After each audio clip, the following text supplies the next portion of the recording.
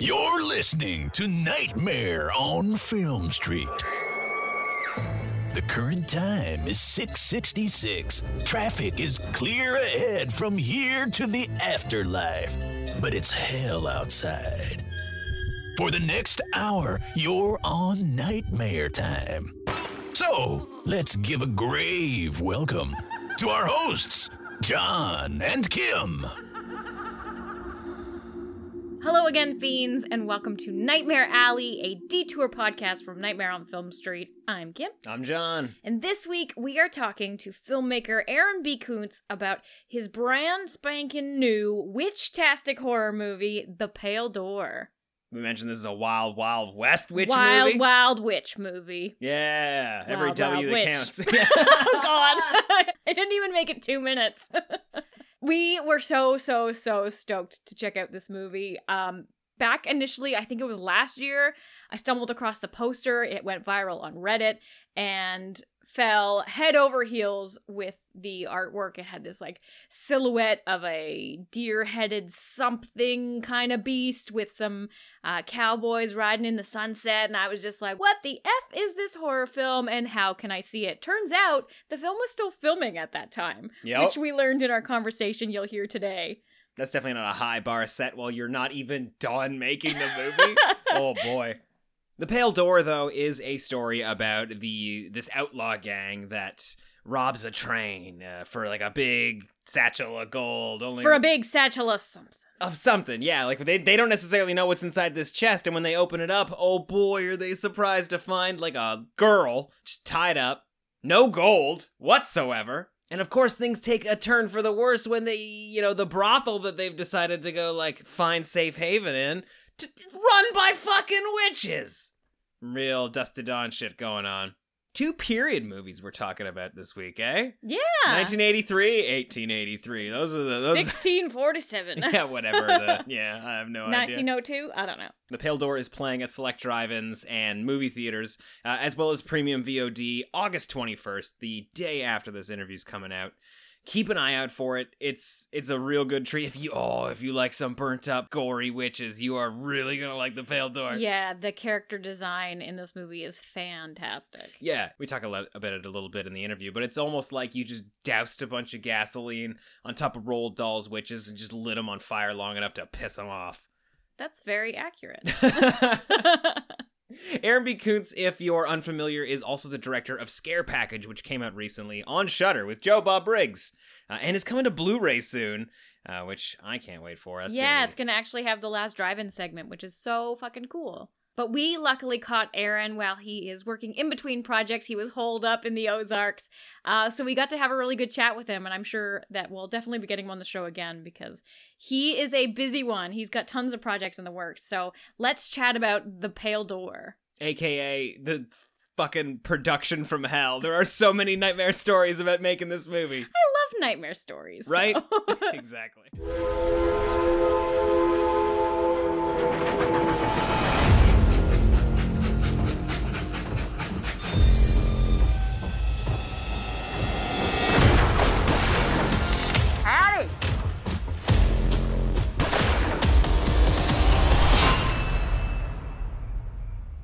Where's the goddamn sink?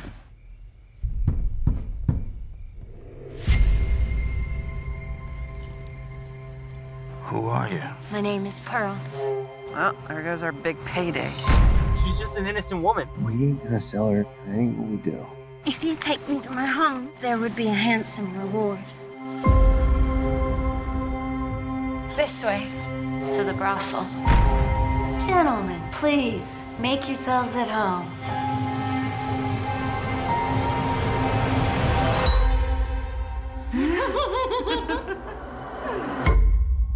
I understand there was a reward. Of course. A handsome sum for these handsome men.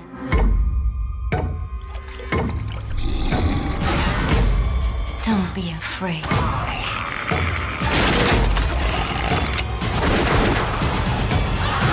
What just happened? We gotta get out of this too. We need to find our way out of this. Don't go down swinging.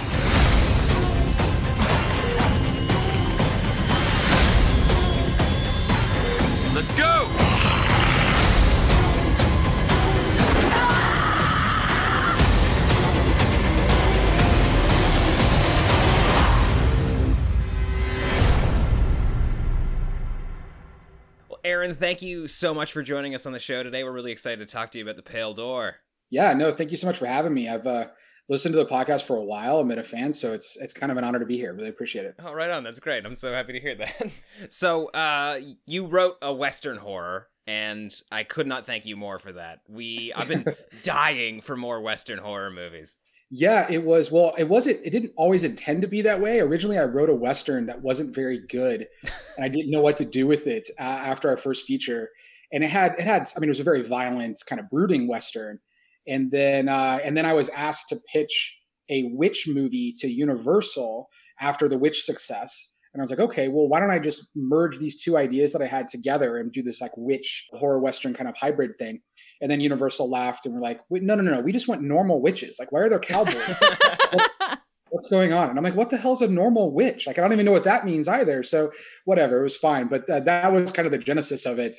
And yeah, we love doing like genre mash hybrid kind of stuff. That's what we want to look for. And this just seemed like such a great opportunity to take these like weird characters that are, especially like a gang where there's like infighting and you don't really know who to trust. And, there's all this and they're all gruff and, there's something kind of fun about that. And then kind of throw them in this like otherworldly environment and see how they would handle that. And that's just like a fun experiment. And yeah, had a blast writing it. That's so great too, because there's a whole movie just in that gang with those brothers and their story, and then you add like From Dusk Till Dawn style, like you just throw witches in there just to stir it up the pot. Yeah, that's the idea, right? Is you have to, whenever one of the rules that we kind of have when we're writing genre films is that if you remove the genre elements, does the film still stand on its own? So like if you in Scare Package, for example, we're like, well, if you remove the comedy, are there still stories that you can follow? Are there still things that exist? And with this, it's like if you remove the genre elements and the horror and the witch stuff, is this still like an intriguing story about these characters in this journey and these brothers? And if one of those don't work, then I don't think the film works. So that was our goal. Yeah. Yeah, and Westerns have always kind of, well, not all of them, obviously, but like there's been a pretty good amount of dark Westerns. Like even on Criterion right now, there's like a Western noir collection they've got going. Yeah. And like, did you grow up like as a big Western fan? Actually, growing up, I wasn't as big of a Western fan. I wasn't allowed to watch a lot of those movies, like violent movies. I wasn't allowed to watch at all. So I had to sneak away. And then horror films became a thing for me because my grandmother got HBO for free, and I would take the VHS tapes. I'd have to go every day after school and stay at my grandmother's house where my mom was working. So I would bring the VHS tapes and I would go into the room that she didn't use, like her guest room, turn on the TV to HBO. And then when I would leave for the night, I would let it play on that SLP mode. So it would record overnight. And then that became all horror films because that's what they would play on HBO overnight. Right. So then that just like showed me the whole horror world. And Westerns came a lot later in life because it just wasn't, I had that element to see my horror films. And then I had the stuff my parents actually allowed me to see, and Westerns didn't really fit into that motif. But then later, I really, when I got into film school and I became obsessed with Kurosawa and I really loved some of those origins. And that's when you realize what became the modern Western at the time, the modern Western, and how those kind of the amalgamations of that origin stories and these characters, I just kind of fell in love with the characters in Westerns. So there was something interesting there, but didn't know kind of the right angles to take if I ever wanted to write something for the longest time. But yeah, Sergio Leone kind of stuff. I really love I love the music. I love the Morricone, kind of scores and all that. Rest in peace completely. And so there were just fun elements that existed in Westerns that weren't in other movies. And it was like this, there was always an opportunity there, but I didn't know the right way to do it because it always was told to us that it was too expensive. You can never make it. You can never do a Western, So, and maybe they were right. I don't know because it was hard to make, but yeah. Yeah, I got to imagine because Westerns are essentially like, well, you need a shootout in the middle of town, so you need a lot of people and a lot of like old-timey buildings. You got to have a train heist, but like you managed to get all of that in there. What was it like? And then the wardrobe. Well, the wardrobe, true. Dude, right? It's just insane. It's so expensive. It's of era. And Gillian Bundrick was our costume designer, and she's just a goddess. And we're so lucky to have her because she elevated. Every character we talked about their personalities and the little trinkets they would have or not have and who had this and who had that. Poor Pat Healy I just kept putting more layers and layers on the guy. He's like, do I have another like goddamn little like thing to hold? He's like, what? I got a pocket watch and I got this little book and he's like, it's 110 degrees, Aaron. Like, what the hell? I'm like, but it fits the character, Pat. Like, it fits the character. He was really wonderful. Does, yeah. Well, he was definitely like the most proper dressed of the gang, like the full outfit. Yeah, I mean, and we took a lot of time to kind of talk about what those individual personality types needed to be and like who kind of fit. So it's loosely based on the real life Dalton gang. We even call them the Daltons, which were an Oklahoma gang in the 1890s that are very famous for one of the leaders was shot like 23 times and survived. And they robbed 2 banks at the same time and stuff, just really crazy stuff. And I was like, oh, wow, this is amazing. And so I kind of appropriated some of the personality types of those without, making it exactly them. We just call it them as an homage. So when you go through and you think about who the strategic person, there was a brother in that who wasn't actually in a lot of the gunfights, but would scout out everything and he would map stuff out and he would come up with this whole, strategy of what that was. And that became Wiley's character played by Pat Healy. So, and if you're going to be that person who's that meticulous, you would then be that meticulous in the way you dress and the things that you do and the subtlety and the way you talk and their mannerisms and all of that. So we kind of developed, with his character in particular, we developed an entire dialect even for the way he moved and everything. But it was fun. I mean, that was a challenge, but when you get to work with the actors I got to and just this amazing, I joke that it's the Avengers of indie genre actors, kind of coming together to do this. And was a lot of fun, but they all kind of embraced their different personality types and the craziness. Like you juxtapose what he's wearing versus like what Noah Segan's wearing playing Truman. And this is like his stupid vest and his absurdity and, and all this. And it just adds for a fun dynamic in the game. Yeah. When you're writing such specific characters like that, it had to be hard to cast some of them. And like, especially with personalities like Brenda, who you cast Tina Parker in that role and she's incredible. Yeah, well, actually, I have her audition video. It's amazing. I hope one day to be able to share it because it was immediate when I saw her tape for it. And I didn't even, so obviously I'm a big Breaking Bad and Better Call Saul fan, but I didn't even at the time recognize her, just she doing her thing.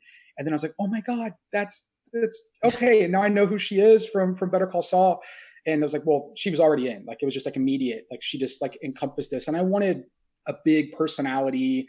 I wanted someone to kind of, because again, with this gang of outlaws, and you have the people who take it too seriously. And I wanted to create this like interesting dynamic between her and Dodd, where there might even be some sexual tension. There might be some stuff that's there, which is Bill Sage's character and her. And they went, I mean, we had to leave a lot on the cutting room floor, unfortunately, but there was a lot of fun banter back and forth of them, like making fun of each other and making fun of the rest of the gang.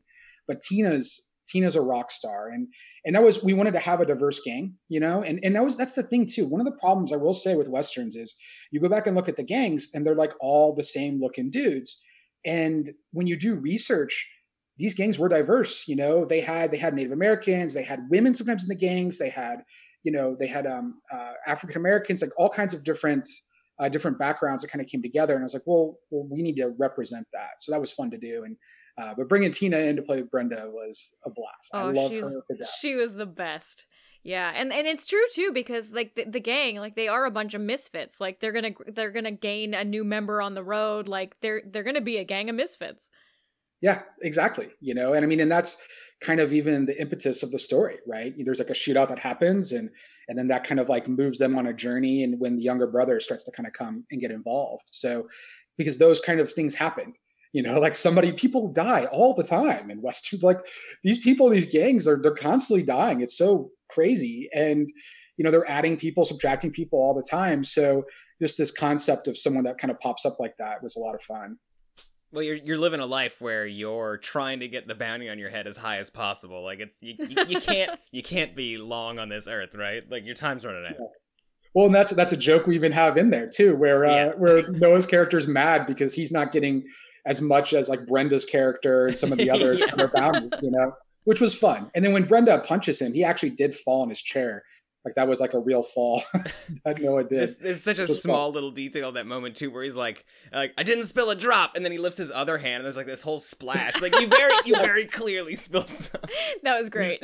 Yeah, that's great. Yeah, that's just Noah's one of my best friends, and I put him in everything, and we work together all the time. And so the idea to come in, and I was like, hey, I want to embrace a little bit of like what he did in Looper, the Kid Blue kind of character in that, and just like have fun. And you're going to be goofy, and you're going to be this kind of weird comedic timing in a way to because again, it's a very serious film, and there's like real familial drama and like heavy shit going on, and you just need to have those balances to kind of like, you know, move that story along properly. So he embraced it, and he had a lot of fun, and it was such a blast. He's got this superhuman ability to do that too, right? Like, as much as Knives Out is kind of fun as a film, he's a huge goof in it, and he gets away with it every time. He's gonna be huge. Like I see him as like a indie George Clooney almost. I mean, he's oh god, I hope he doesn't hear that. I can't even imagine what's going to happen. Like, Noah, I know this is getting to your head right now, but you know what? I kind of agree. You know, he's so charismatic. He's just got a lot to him that's just like so wonderful, and you just kind of want to hug him all the time. And Noah's fantastic. And you know, again, it was just about getting these, and once we had a couple pieces together, and Noah was actually who helped me get Zachary Knighton to play Duncan, the leader of the gang. And that was like an interesting fit because he wanted to play a Western. And originally I thought of Zach Knighton to play Dodd. So I love the show Happy Endings on ABC. I thought it was hilarious. And he's the lead in that television series. And he's just kind of got this, I don't know, his comedic timing is so great in that show. I was like, oh, well, I'll just let Dodd, because Dodd has some comedy moments within these gruffer moments. I was like, let him do that. But then I just saw charisma in him that kind of like oozed that. And Noah talked about it as well. And I was like, you know what, you're right. And I went back and rewatched The Hitcher, the original or the remake Hitcher. Yeah. You know, whatever you think about the film aside, I really liked his performance. And I will say Sean Bean's performance is pretty badass. Yeah. Right. So, and I thought it was like, whoa, he can really get, you know, down and dirty, he can get serious. And then when we cast Devin Druid, from 13 Reasons Why as essentially our lead as the younger brother, they have like the same eyes, nose, ears. They really, like, you put their pictures together and it's like, whoa, this is complete. They absolutely can be brothers. And it just made sense. You know, we kind of went with it. But Noah was who made that introduction. So yeah, he's kind of a nice little like background piece of making a lot of stuff happen that I'm very appreciative of. Right on. And you were also talking a little bit ago about people dying in gunfights and like your attention to detail. And I was only kind of realizing this while watching The Pale Door that like Western bullets have a specific like visual language, don't they? Like the way they hit you and the way you bleed. Is that time accurate, or is that just like how cinema has treated Westerns? I mean, so okay. So the truth is, yes, there are things, but it doesn't look good. So the way that it's done here, like if you look at the way the bullets would have hit people and the way they would have bled and all this, it's not very accurate in all the movies and including ours. But I think there's something about the visual language of, you know, seeing the dust kind of come off and seeing the blood kind of pop out and kind of, you know, I want to play with the violence a little bit more and how some of that can work. So we amped it up a little bit. We made our guns louder than they normally would have been, because we originally did a pass where we had of era gunshot sounds that were in there. And I was like, oh, this sounds no like, way. These are toys. Yeah, no. This has just they've got to explode and be hand cannons, and you know. So it's definitely pushed. And most of and Sergio Leone, like his westerns do that to the nth degree. You know, like it's all exaggerated. So we wanted to kind of play with that, and then Tarantino kind of does the same thing in a lot of those ways. So we wanted to kind of lean into those avenues. So no, this would not be an accurate depiction of it. Got it. Although all the guns are, and everything, they're all of era. I mean, everything is, you know, very meticulously, you know, of era that's in the film. So a couple of times there was something like, oh no, we have to paint that out or whatever. And we went to some extra lengths to make that happen. How hard was it to try and find a train to do your heist sequence? Well, what's so crazy is that it was originally written as a stagecoach robbery. And if you actually read like old descriptions of the film, when it was like, you know, we were first kind of doing financing on it, it talks about a stagecoach robbery that goes bad. So we had planned out the entire stagecoach robbery. Oh, wow. And you had scouted the whole thing. And then we learned that once we figured out where the area was, the horses couldn't run on that terrain, we learned.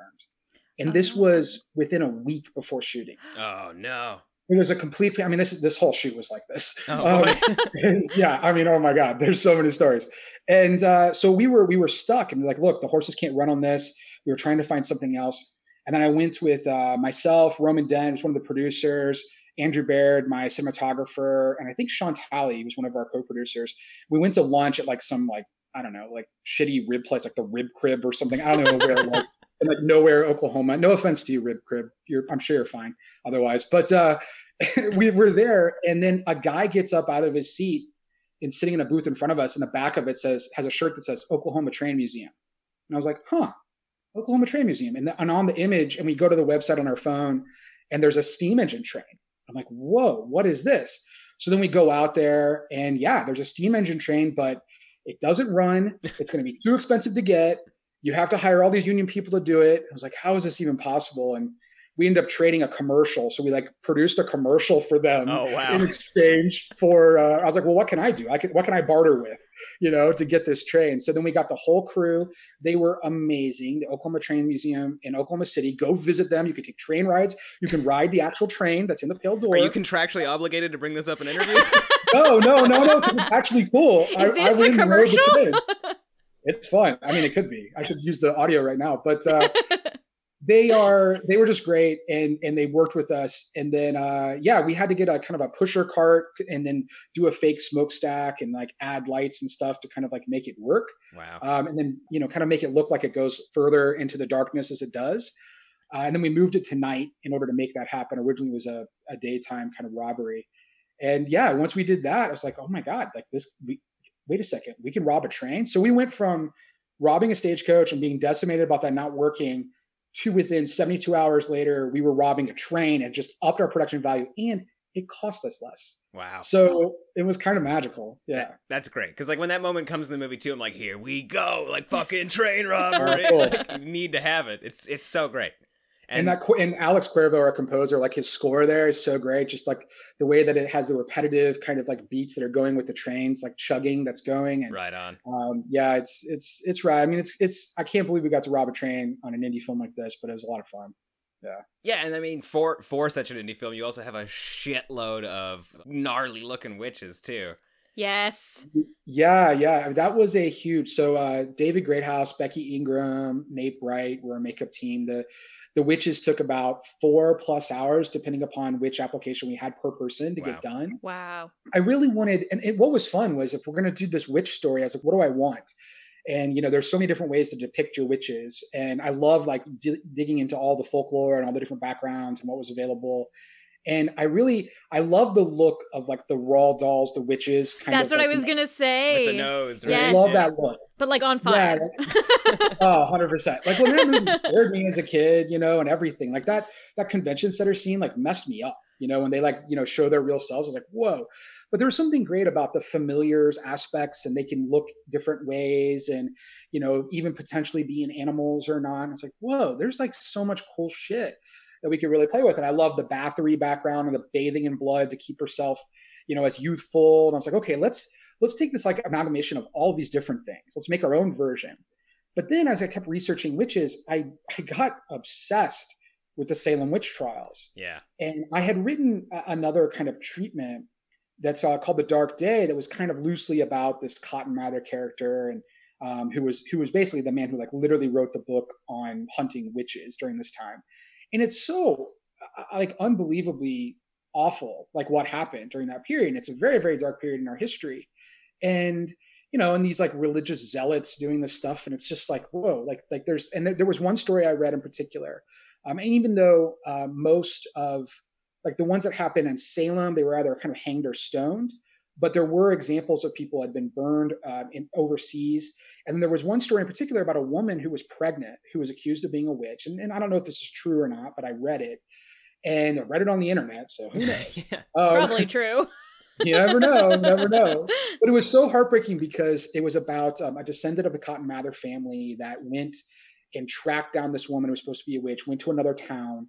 And in that town, she fled because she was pregnant and she just wanted to have her baby.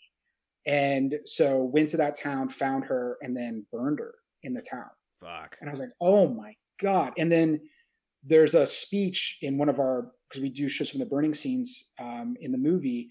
And one of the speeches by James Landry Hebert, who plays Cotton Mather, is an actual amalgamation. I keep saying amalgamation, it's like my word of the day for this interview. is like a mix of these multiple different Cotton Mather speeches that were actually said before this happened. I was like, oh my God, this is crazy. So once I knew that I really wanted to tie that in, I was like, okay, I can give this background that's like 200 years prior to our current day of the 1890s. And then their original form would be this like elongated nose, kind of Roald Dahl style, but as if they were burned at the stake. And then once that happened, I was like, oh shit, this is really cool. Like, this is unique. I haven't seen anything like this. And yeah, and then Becky and David just absolutely killed it. And there's so many subtle touches that actually didn't show up on camera as much. Like the skin kind of glistens a little bit at night and stuff, and little things that we couldn't quite get exactly right. Not on their fault, on mine. But it's so cool. And the detail that's in them is amazing. Yeah, there's such a great almost glow to them. It's like they're embers underneath the rough charred bits. Like you can see that they're almost like lava crusted. Yes, our tests were that, and we did, because that's what happens when you burn. You have those kind of like pieces, and they flake off a little bit as they're like. So we went all out on a lot of that. And again, that's Becky. Becky is she's amazing. She worked on my first film, and we're going to be working together on plenty more. So yeah. That's awesome. You're also kind of like not to move away from like the thing that I could probably talk about for an hour and a half. Like the whole brothel sequence in this movie is so incredible. Good. But you're kind of a jack of all trades, aren't you? Because like I'm seeing your name like all over the credits of this movie. Like you produced it, you wrote it, you directed it, you edited it. When do you sleep? That's a good question. I still don't sleep much. So I will say, well, Greg was our main editor. Greg McLennan was the main editor on the film. But then what happened was we were originally trying to work something out for South by Southwest, and there was a deadline. It was like through the holidays, and I was like, well, I can't ask them to edit during this time. So I just took over the film myself, and like I literally edited a 24-hour day on Christmas Eve. Oh, wow. Like into Christmas Day. I remember actually New Year's Eve, I was editing on the film, and I was mad because I was like, well, what are these sounds going on outside? Like, where? Everybody's settle down. I'm working here. I open the door and there's fireworks. I'm like, oh, it's New Year's. Like, oh yeah, right. Oh my God. Yeah. So it was a lonely thing. I actually went to the hospital because I passed out due to exhaustion. Oh wow. How bad it went. Yeah, I woke up with like blood all over my face. Holy shit. It was pretty scary. But that was a good wake up call for just, you can't do that. You can't do this to yourself. But I do that. I tend to work myself to the grind a little bit. But look, you're trying to get everything on the screen you can. You're trying to save money everywhere you can. So I'm like, okay, well, I'll put it on my shoulders to do it, and that's just my approach. I would love to not have to do all those things. But I will say I had a wonderful producing team, a wonderful co-writing team with Keith Lansdale, and Cameron Burns. And then my producers, Ashley Sneed and Roman Dent and Matt Thomas and Cameron Burns. We just had a really good core group. That we all kind of stuck together. And we're all part of like the Paper Street, my main company and all that. So, but yeah, you just got to wear multiple hats to get these movies made. That's what it is. So. Well, I was gonna say you also work with the guys that made Pet Sematary and Starry Eyes. Like you produced Starry Eyes, and I also saw Brandon Christensen's name under the special effects in the credits. Yeah, we had so Brandon and I met when we were touring on Scare Package. We were always playing movies together. Z and Scare Package played a bunch of festivals. And so we became buddies, and he's like, hey man, I'm doing VFX now to pay the bills in between movies and stuff. And he's like, you should hire me. And I was like, okay, cool. You're hired, That was the interview. You're in. Well, I knew he was doing work on VFW and a couple other movies. So I was like, okay, if he's doing that, then he's good enough for me probably. So, and I got to see some of his work, and he's fantastic. And yeah, he did some wonderful work. And yeah.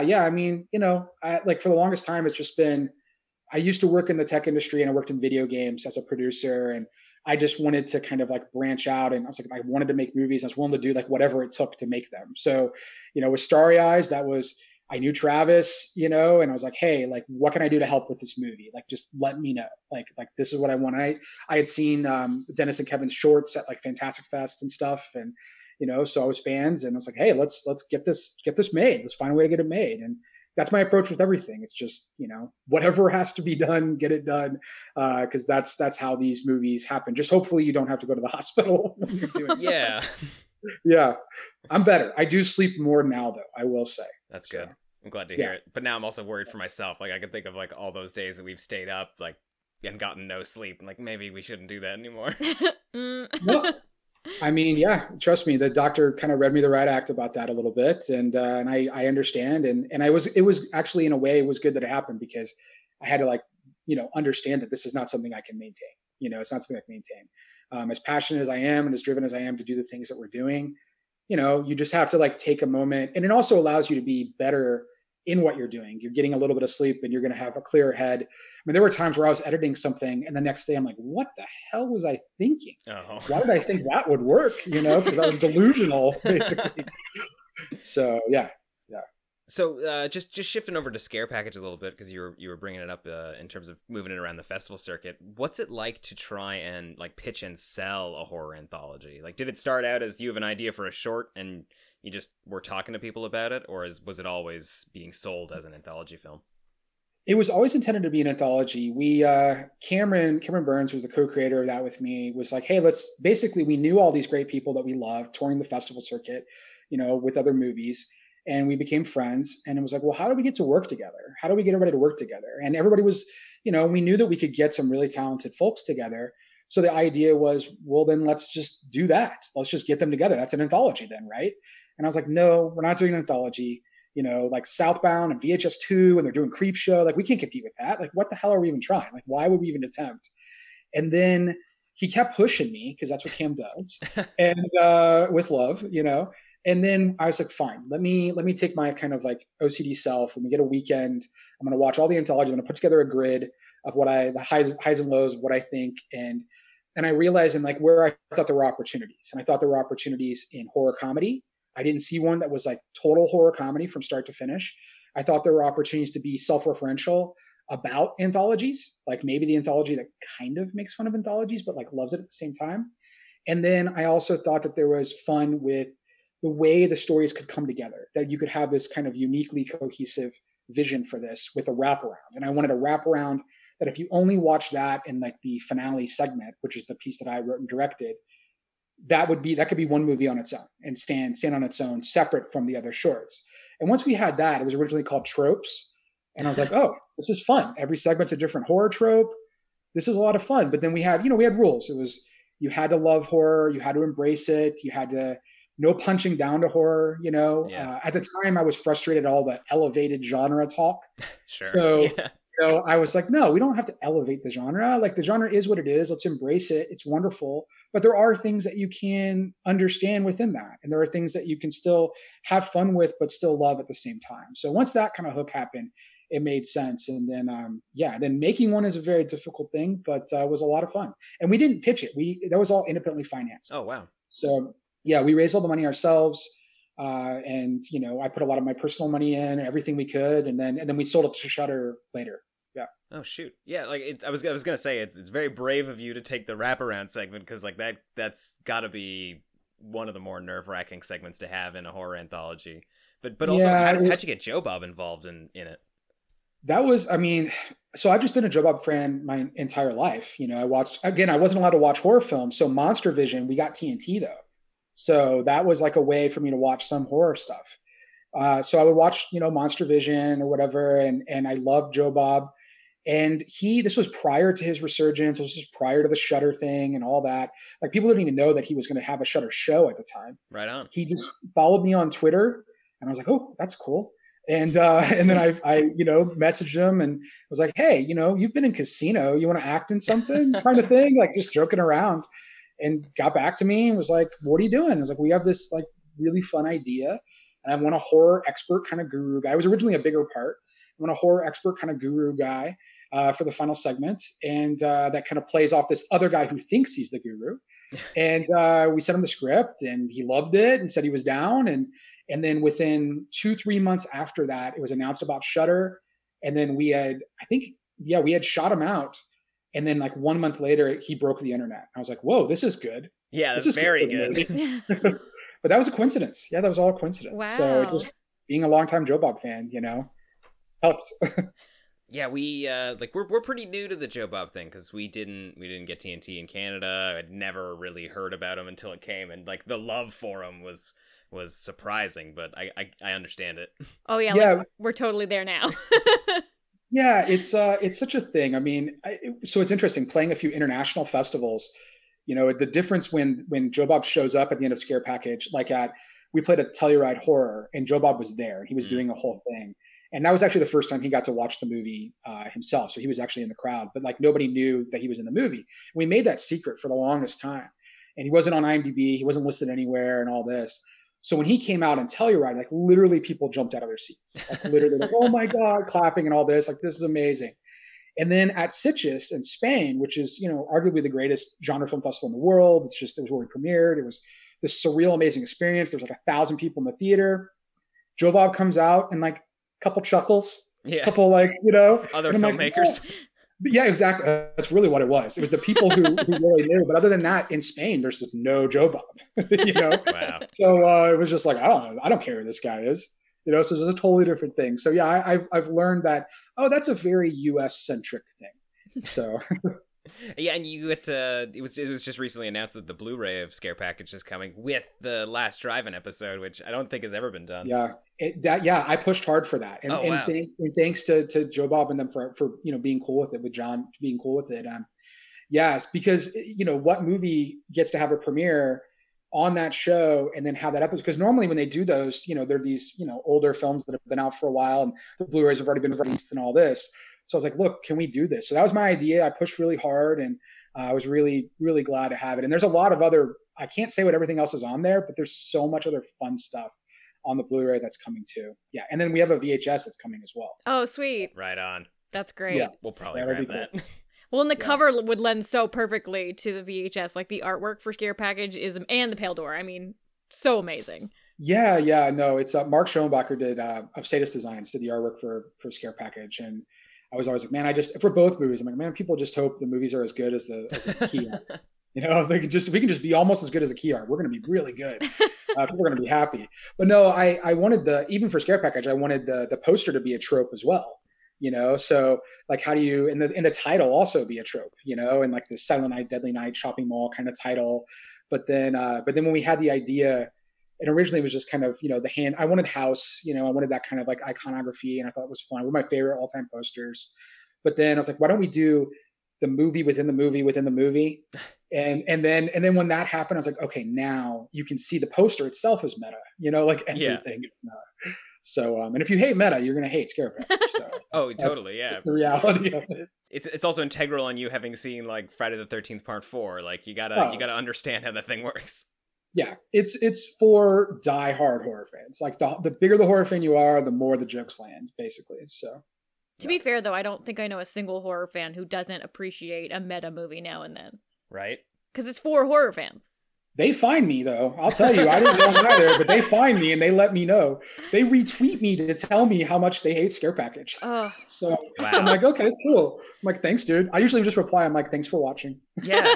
I never understand tagging somebody in something when you... Like, even if it's, like, the nicest tweet in the world, if it's still a negative tweet, like, why'd you tag them? Oh, I hate when people do that when they reply and they'll tag somebody after you've tweeted about them. Like, I usually only tweet nice things, but, like, if I wanted to tag them, I would have tagged them. Yeah, it's deliberate. There's a reason why we're doing the things we're doing. Yeah, I'm all about, it's just about promoting horror, promoting the genre space, creating good environments for everybody, using whatever little bit of privilege I have to help and all that. So I stay out of all negativity. And I try not to I don't get involved in those people usually either. It's just like, okay. And that's fine. I get why some people might not like it because of those things. And nobody's going to like your films.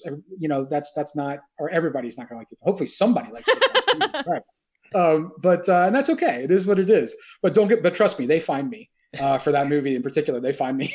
They let me know. That's awful. So that's all good. Most of it's so positive though. Like the large majority is so positive. Everybody's loved it. I know Shudder's over the moon about it. We've had talks about it. They're so happy. And yeah, it's been a great, wonderful experience. Yeah, wonderful experience. You know, juxtaposing that, like I know, like even just from hearing you talk, that things can become a huge nightmare on a film set. Like, what's the fucking like the worst thing that happened to you on the set, whereas just you weren't expecting it and it went completely wrong? And then also, I was hoping I could ask you about your early career working with NSYNC. I wanted to ask that. That's so funny. Yeah, you're not the first to bring up the NSYNC stuff. I'm like, God, I should scrub my IMDb or something.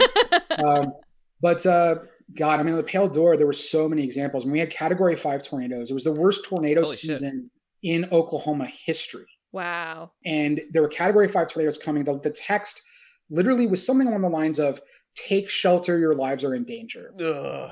And we're doing this, and yet I won't say which actors, but then we put the actors in shelters, and we're there, and we're like trying to figure it out, and we're kind of watching the sky. I grew up in Indiana, which is like the third biggest tornado state in the U.S.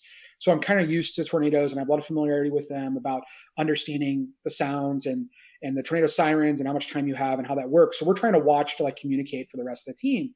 And as we're doing this, and everybody's like, everybody get in, everybody get in your spots, everybody be safe.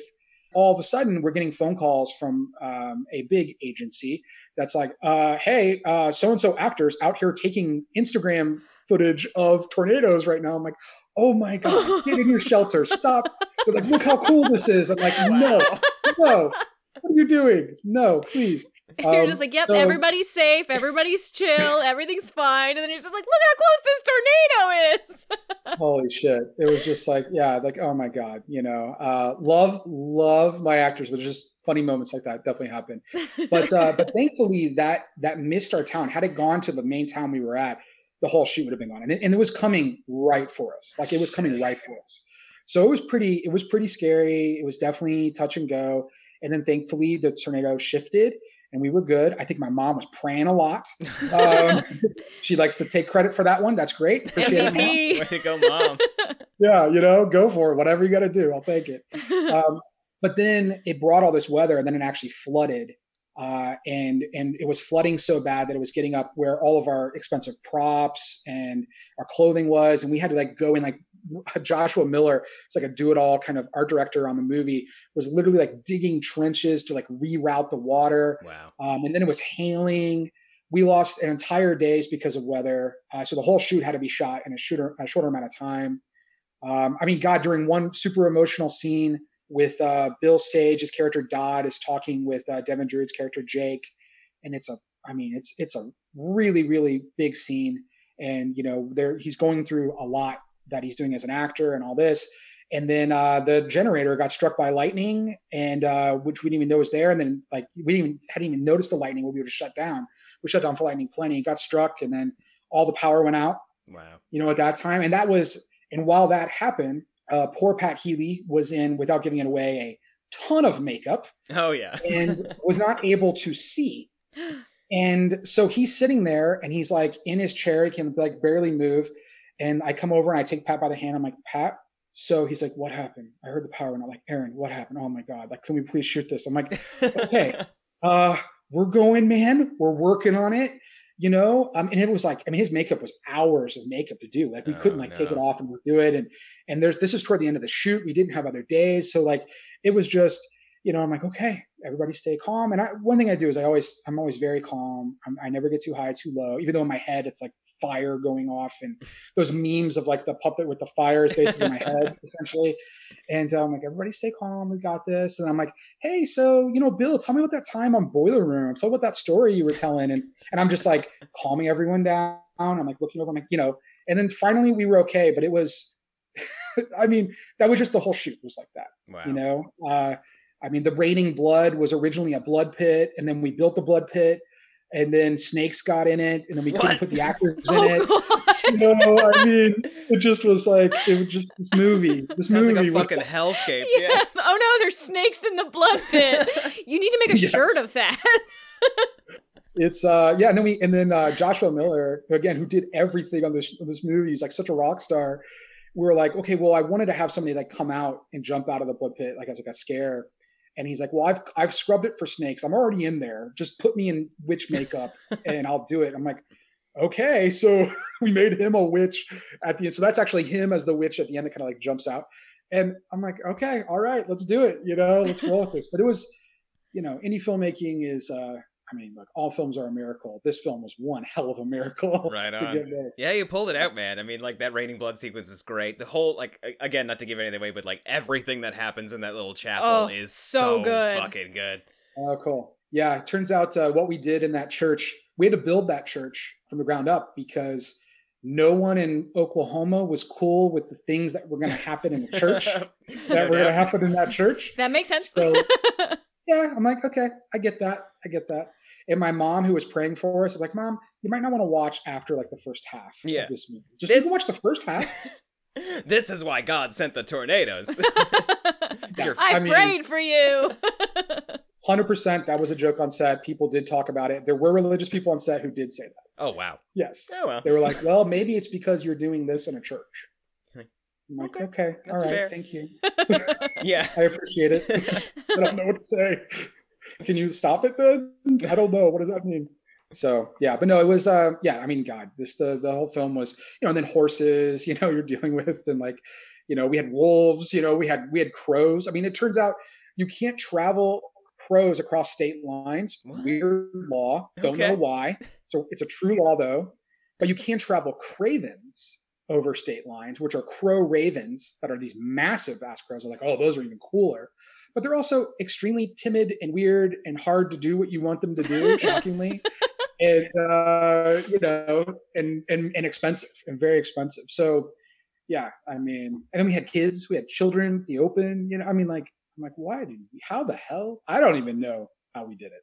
So, but it was fun, it was, it's an experience. The whole movie is a very, very personal story for me. And just kind of, I mean, I didn't go to a brothel and meet witches, but but it is a story about my brother and taking care of my brother and some things that had happened and like a very tumultuous relationship with my own father and all this. I was trying to like find ways to like work this out and all this, and ended up writing this like kind of personal story, and it's all there. But then to be able to kind of like balance that within this absurdity that we did was really, really great. And I don't know. I think some folks, I don't know, when this is airing, but I don't think some folks might be shocked at, some of the sentimentality that's in the movie, and that it's, we're trying to actually have something to say above and beyond just like, ooh, cowboys and witches, So I don't know. I guess that remains to be seen. Well, I mean, it's also a little referential too about Westerns as a genre too. Like like you'd mentioned earlier, like you are trying your best to sort of correct some of the mistakes and troubles of those earlier films a little bit with what you've got here. And I think you do a great job. Well, thank you so much. I mean, there's definitely a theme about men underestimating the power and fortitude of the women around them. And then the bigger theme is really kind of about hate breeds more hate and violence breeds more violence, and this parallel of Maria, the Madame of the Witches, and her backstory to this gang and what created the gang and what created the witches. And this culmination of them in these, different ways. I got our distributor, who I love, RLJE, he's amazing. One of their original releases said something about the battle between good and evil. And I was like, no, it's not that black and white. I don't want it to be that black and white. I think that these are all flawed characters, and they're all coming from all these different perspectives, and they're all trying to figure out what to do. And maybe some get a little more occulty and messed up than others, but everybody's, trying to figure out their place in the world, and they're all doing some pretty unseemly things, for the most part. And we have our one kind of character of innocence within that, but otherwise, that's kind of the point. So yeah, I mean, anyway, that was a ranting answer to a question I don't think you even asked, but either way, that's a lot of the thematic elements. That's perfect. That's kind of it's the MO of this podcast. Before we let you go, though, we like to ask everybody that comes on the show, what's your dream double feature at the drive-in? If you could curate one night at a drive-in movie theater, what would you play? Oh God. Okay. So I knew this was coming, and I thought about, I have to give you multiple answers because that's just me. That's perfect. So one is that I want to recreate my first drive-in experience because I wanted to, so as a kid, I wanted to go see Howard the Duck. My mom wouldn't let me see it. She's like, oh, I heard there's like duck sex or something.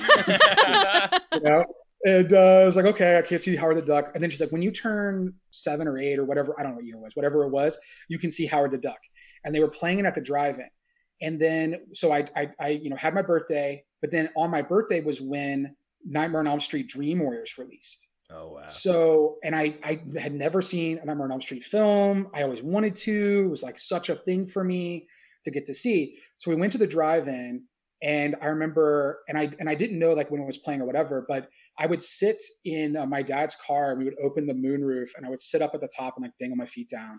Right. I remember, and I was watching Howard the Duck in front of me, and then I looked behind me and it was Dream Warrior. Yeah. Like, oh my God, like watching both. So I never got to watch both of them at that time because I was so distracted.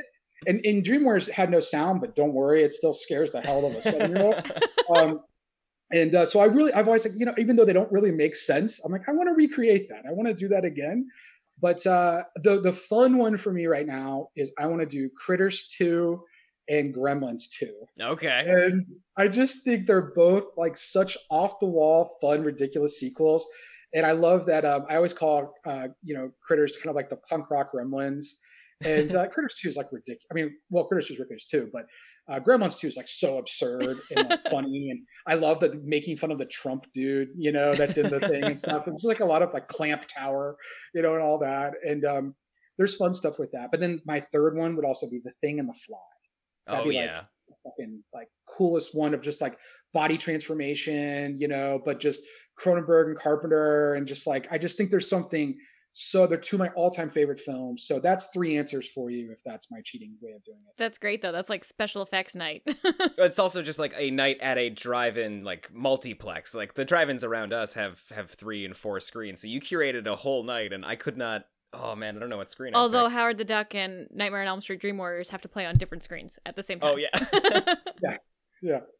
Just to fully get that immersive experience again. So. Yeah. Right on. Well, thank you very much again for joining us, Aaron. Where can people check out The Pale Door? So it's going to be, it actually is in theaters. I can't say which ones yet, but I just saw a list of theaters that it's going to be in. Right on. I'm like, okay, if that's your thing. I'm like, look, I'm not encouraging anybody to go inside theaters, but if you're going to go inside a theater anyway, you might as well go see The Pale Door. And that'll be August 21st, but then it'll be on, I don't know if I think it's premium VOD or whatever, but it'll be on VOD. And then it'll also be in drive-ins as well. So we're curating all the drive-in stuff. And then I'm going to be doing kind of a little roadshow tour. I'll be at a number of locations with some posters and then handing out some Pale Door bandanas as face masks. Right on. Yeah, so I'll make sure I get you all those as well. Oh, very cool. But yeah, so it's coming out, and like I said, this is the biggest movie I've made. This is so much of my life and heart in it. And it's absolutely nerve-wracking that it's getting out there. But just it was made by some really, really passionate people, and I had a really, really wonderful team, and it's surreal right now that this movie's coming out for me. Like, it's surreal. So I'm so excited for people to see it, but also so nervous at the same time.